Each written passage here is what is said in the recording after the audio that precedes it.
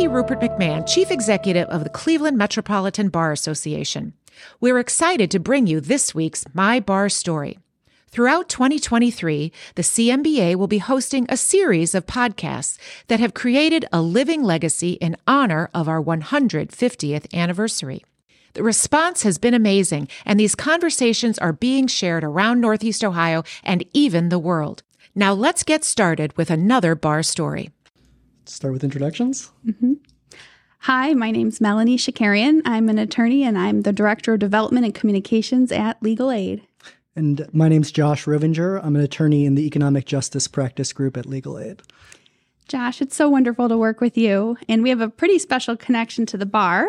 This year, I'm serving as the Legal Aid representative on the Bar Association board. And next year, yeah, I'll be taking that spot. I'm very grateful to the leaders at Legal Aid for entrusting me with that opportunity and looking forward to deepening my connection with the bar and Legal Aid's connection with the bar. Melody, I'd love to hear about your experience as Legal Aid's representative on the bar. Well, it's quite an honor. You know, the Bar Association and Legal Aid, we've had such a close relationship for so many years. Legal Aid is 118 years old this year. And of course, if the bar is celebrating their 150th, it's an older sibling who we do really close work with over time. So it's been impressive to see how the bar has been able to grow and change, especially post-COVID, to involve more people. And it's exciting to celebrate this legacy year together. But Josh, tell us a little bit more. Why did you decide to go into law? Sure. I was in high school at the same time that legislatures around the country were passing gay marriage bans, and that was being used as a wedge political issue. That experience, simultaneous to my own realization of my own sexual orientation, put into view both broader power dynamics and ways in which the law can be used to either help or actively harm disenfranchised or vulnerable individuals. And so from that point on, I had an interest in going to law school and kind of through college set my eyes on that path. That is really, really cool. And just, I think, also taking action and how we can all take action in so many different ways, but you can make a career out of taking action and doing better for the community. And that's one of the things that I think is really special about where we work at Legal Aid, that we not only are doing meaningful work for the community, but really with the community. It's just a privilege to be able to have a career and a job doing that. But what about you, Melanie? What kind of brought you to law school and now your position with development and communications at Legal Aid? When I was a little girl, one of my favorite Christmas movies was Miracle on 34th Street. And at the end of the movie, when, they're litigating really the existence of Santa Claus, in order to prove the existence of Santa Claus, the attorney calls in the postal service and all of the mail poured onto the judge's desk. And just that idea of a moment to help change people's minds and think of things through a different light was inspiring to me as a little girl. But then growing up in Cleveland, in the city limits of Cleveland, and Ray Pianka was my councilman and then was housing court judge. But when he was a public servant, he had a really fun TV show that was on, I think, a random Cleveland cable channel where he went around to houses that had housing code violations and walked people through sort of like This Old House style and showed people how easy it was to access some city services to get some extra help to repair your roof, to improve the conditions of your home, and ultimately make the community a better place. And so Judge Bianca always inspired me. I watched probably every episode of that TV show he had, but it showed me in the civil realm, there are things that can happen in your own community to make the community a healthier and safer place for folks to live in. I think that's why I ended up at Legal Aid and getting more involved in the Bar Association. Yeah, so on that note, I think that's exactly right, that there are ways right here in Cleveland and in our community to make a difference. I'm curious what you're kind of most proud of in your career working with community members and with Legal Aid. The partnership, of course, with the Cleveland Metropolitan Bar Association, partnerships at different points in time through my career at Legal Aid, whether it be with funders, with local governments, with the state government, federal government, to improve access to justice for individuals. And I think access is so important in our democracy. We have to have that ability for us to adjust grievances, to have an opportunity to open people's minds, and partnerships that have enabled access for many people. And I've been at Legal Aid almost 20 years, and it's been fun to see how we can make change. And sometimes change takes a little while. Sometimes it moves more quickly, but it's inspirational to see when we can bring people together. What do you wish that you had known when you had first started your legal career that you know now, that you could go back and tell yourself, Josh? I think that there's no kind of one right path that you have to follow. There's no straight line that that you absolutely have to take, and that your career may zig and zag and present different opportunities, and you should seize those opportunities and not focus on this vision of like the straight line kind of perfect career that I think a lot of us in law school are told to envision and expect. That's probably the biggest thing, and I think it's taken me a while to appreciate that. I think like looking at kind of the trajectory of my career thus far, I think because of the different opportunities that I've been very fortunate to have, I've also gotten to experience things and practice in certain ways that I wouldn't otherwise have gotten to. Being open-minded, for sure. Definitely. And I think in law school, I remember I worked my way through law school knowing I wanted to do public interest law, and then seeing in first and second year, way early in the school year, the on-campus interviews happening and thinking, am I making the wrong choice? And you just have to make the right choice for what's right for you at that moment. And yeah, I think that's exactly right. I'm curious if you ever think about kind of going into practice, or if you miss that aspect of law. It's funny, people don't realize what a large law firm we work at Legal Aid. We have 75 attorneys and 50 other staff, and I'm one of the executives at the law firm. And I never thought I'd be in law firm management, but it is a law firm that really cares about people. Our mission is our bottom line. So, and given my role at Legal Aid, I, help raise funds and find supporters and build partnerships. In a different life, I probably would have been a rainmaker in a big law firm, but it just also, this is the right fit for me now. What about you? What led you to Legal Aid ultimately in your career? Since law school, I've had some experience in legal aid. I was fortunate in law school to have a 2-year continuous clinic in which I had the opportunity to represent victims of domestic violence. And after that time, some of my experience before moving to Cleveland was also in legal aid. After moving here and after working at a wonderful law firm here and learning a ton, I think the pandemic made it a necessity for me to get back into public interest law and to be really doing work with the most vulnerable community members. And legal aid is really the premier spot to do that in Northeast Ohio, in large part due to Colleen, to Tom, but also to you, Melanie. And so you say you're the right fit right now, and I am thankful to hear that, because I think we are functioning as we do in large part because of your work. That's kind of you to say, but oh my goodness, silver linings of COVID, right? Exactly. Every day, COVID definitely was difficult for so many of our community members, but I try to look on the bright side and where there's silver linings of COVID. And every day I try to find one. And one today is knowing that you ended up at Legal Aid, maybe because of the pandemic. So that's really cool. I appreciate that.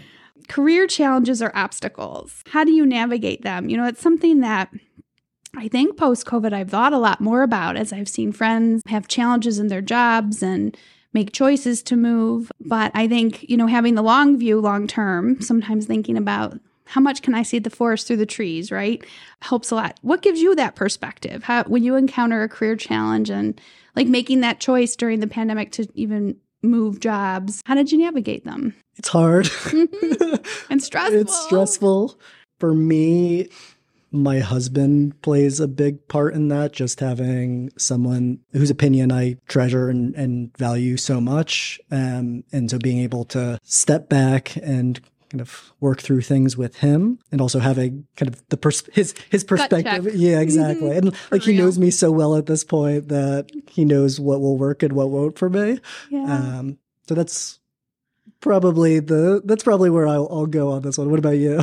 I think definitely that out of the office perspective, my husband, my kids, you can have a tough day at work, but then you come home to this other life, and it definitely helps give you perspective. And I think, that was one thing during COVID I definitely recognized was a privilege, because having to navigate the ins and outs of practicing law, doing legal work, helping our community during COVID, but then simultaneously seeing it through my kids' eyes with remote schooling, and everybody was having challenges. And it was good to have that perspective of my kids navigating that, as well as my husband, who's a teacher, watching how his workplace navigated. And honestly, it gave me a really wonderful and positive perspective of my work at Legal Aid in terms of how well we took care of our own staff and the focus that we had on our client community. Like we never closed during COVID, but we were able to ensure the safety and health of our staff by allowing everybody to work remote when we needed to, right from day one, which was pretty cool. But also, I think during COVID, understand that there's new ways to do things. Like we have these virtual clinics, and the Bar Association worked with us and helped us find volunteers for some of those. And now we can have a volunteer attorney who lives in Lorain County and helps somebody seal a criminal record in Ashtabula County. And we weren't doing that, before COVID. So I think through career challenges like that and obstacles, opportunity is often found, which is nice. Yeah, I think that is exactly right. I mean, I think in many ways it still feels like individually and as a society, we're still digging out of the pandemic and at least for me personally, kind of making sense of what we all just collectively went through. And I think it's also true that there have been developments as a result of the pandemic, which allow us to amplify the reach that we have in ways that we wouldn't have even thought of before. Let's go back to our legal careers and the Bar Association. What has been beneficial about being a member of the Bar Association from your perspective? I am not a native Clevelander. I'm sure many people may have just turned off the podcast, but I am not from here, but my husband is. And in late 2019, we decided to move from Boston to be closer to his family, to set up a home and put our roots in here. The confluence of moving here, not really knowing anyone in the profession, with a global pandemic, which made it more difficult to meet new folks and interact with other attorneys, made it a necessity for me to try and find some way to have community with like-minded folks and other attorneys. And so that's really what the bar has been for me, that it is outside of the firms that I've worked out here, a way to get to know, interact with, and form relationships with other attorneys in the area. In particular, other queer attorneys on the LGBTQ plus committee. You led that committee, no? Yes. Yeah. So I had the privilege for the past 2-ish years of leading that committee, which has been a great experience and a really the only avenue in Northeast Ohio for queer attorneys. And so it's been a really special experience. That is very cool. Not every Metropolitan Bar Association, I think, has a history of such welcoming as ours does. So I think we're pretty lucky. How about you? What's your bar story? How did you get started? Yeah, I mean, I became a student member when I was at Case Western, and, they give the free membership to students, and I totally was hooked in on that. But of course, now at Legal Aid, we support all of our attorneys and do the full membership for all of our attorneys. And I've enjoyed experiences over time. When I was early in my career and doing immigration law, the immigration section was really, really beneficial and helpful. The women in law section, I've been active at different points in time over the last 20 years, but the Justice for All Committee has been really terrific and great partners with Legal Aid. As we launched our pro se divorce clinics at Legal Aid, they were instrumental in helping us find volunteers, say yes to education, volunteers for that. And there's been really great leaders of the Justice for All Committee over time. And then in being on the board and getting a different perspective of how bar engagement has changed, during and post-COVID. And our bar, I think, is at the leading edge of, staying relevant for and highlighting what that return on investment is for members of of the community. But people also just practice law differently now. So it's going to be 5 more years from now, it'll change again. And who knows what things look like. But I do see our bar will be around and thriving through it all. That definitely seems right to me. And I think highlighting that connection between legal aid and the bar not only resonates with me, but it's just so important. I mean, we have a very large staff at legal aid, but there's only so many clients that we can serve, even with our large staff. And I think through partnerships with the CMBA and other attorneys in the area, that really is a way that in the past we've been able to, and definitely moving forward, that we can provide our services to even more people. So Josh, who has most influenced your career? Are there any particular attorneys, either here in town or elsewhere, or even a TV attorney, for goodness sake? Perry Mason, I don't know. I think for me, it's the 2 judges that I clerked for, which I suspect is a common answer for those who had the clerkship opportunity. But I clerked for Judge Michael Ponzer in the District of Massachusetts and Judge Jeffrey Howard on the First Circuit Court of Appeals. And the 2 of them, I think, influenced my thinking, not only with respect to how to think about law, but how to have a career in the law and just be a good person.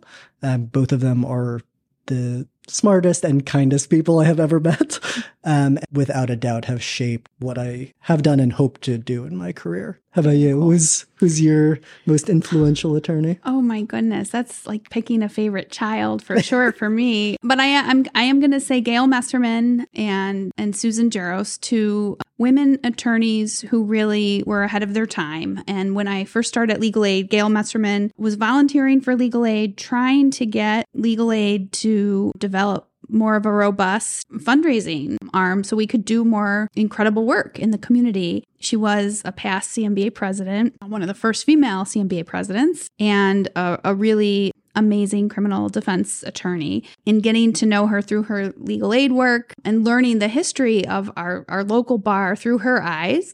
And, it's not the prettiest history, the way they've treated women and attorneys of color over time. But I think she saw opportunity and growth and saw promise in that people can change and institutions can change and things can change for the better.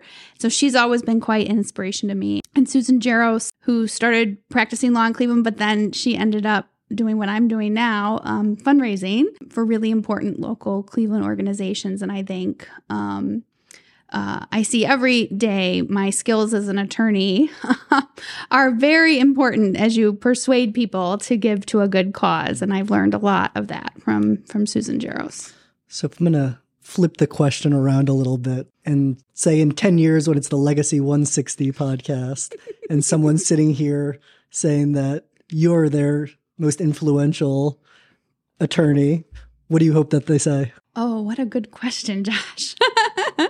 That I helped open doors for other people and provided access. And whether that is through the civil justice work we do at Legal Aid or some of the inclusion work here at the Bar Association, that doors were open for other people. That's the kind of legacy I hope I leave my kids, for sure. So what about you? What would your Legacy 160 be? Oh, I have to answer this question too. I think for me, the 2 most important things are, one, that I treated everyone with respect and kindness. As a human, not everyone, I'll never be 100%, but that I was just a respectful and kind attorney and tried to make the world a little bit better for individuals in the community. You're doing that already, Josh. It's very cool. Very cool. What's one thing, a standout moment from your legal career that you're like, wow, I never thought I'd get to do this, but... I don't know that I ever conceived of this before it happened, but it's by far the thing I'm most proud of in my career. I was working on a case on behalf of about 200,000 students who had been defrauded by their school and were seeking redress from the U.S. Department of Education. And in the period between filing the complaint and about 2.5 weeks later filing our motion for class certification, I led our team on an effort to solicit, work on, finalize, ensure for accuracy, about 892 affidavits of class members who, in ways that we could not, could directly share their experiences with their schools and then their experiences vis-a-vis the federal government and the impact of not getting relief from the federal government on their lives. And just being able to kind of put that together and present kind of that many narratives to the court and put these voices directly to the court was just an experience that I'm exceedingly proud of when I think back on it. Storytelling is so important. It's why we're doing this podcast, right?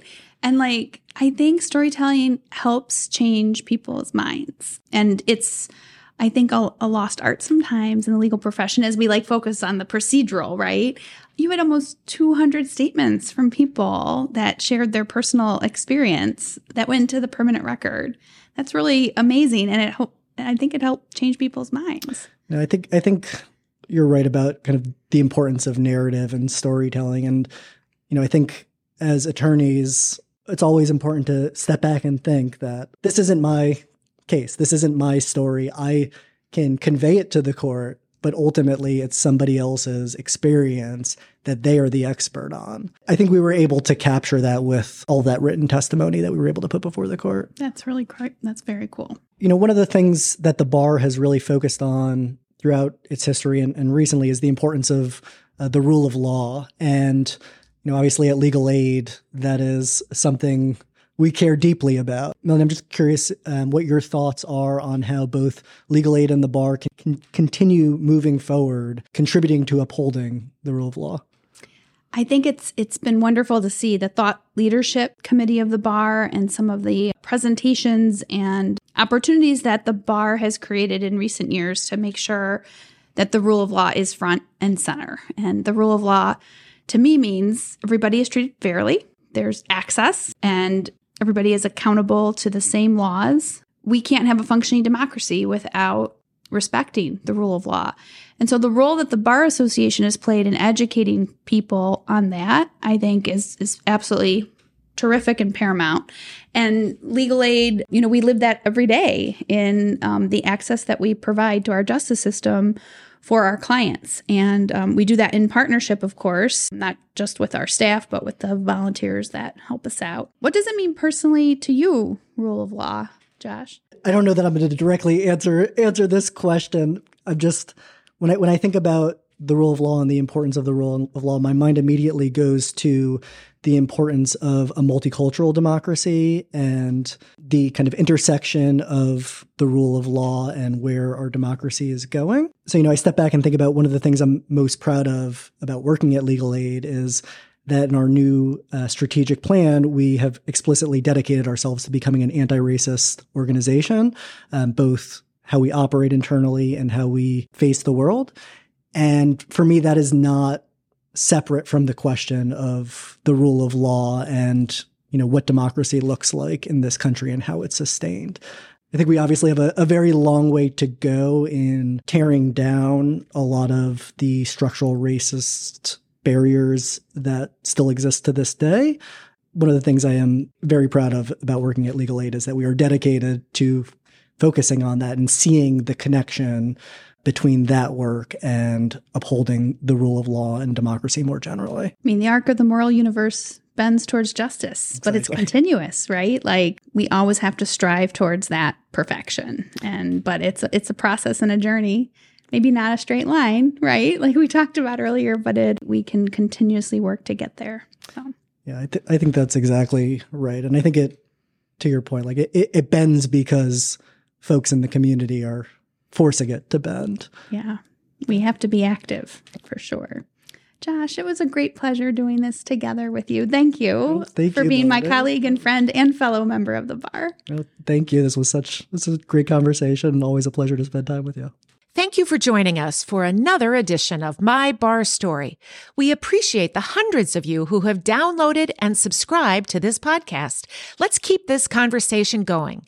Visit clemetrobar.org/podcast to listen, subscribe, and to schedule a recording of your own bar story. See you next week.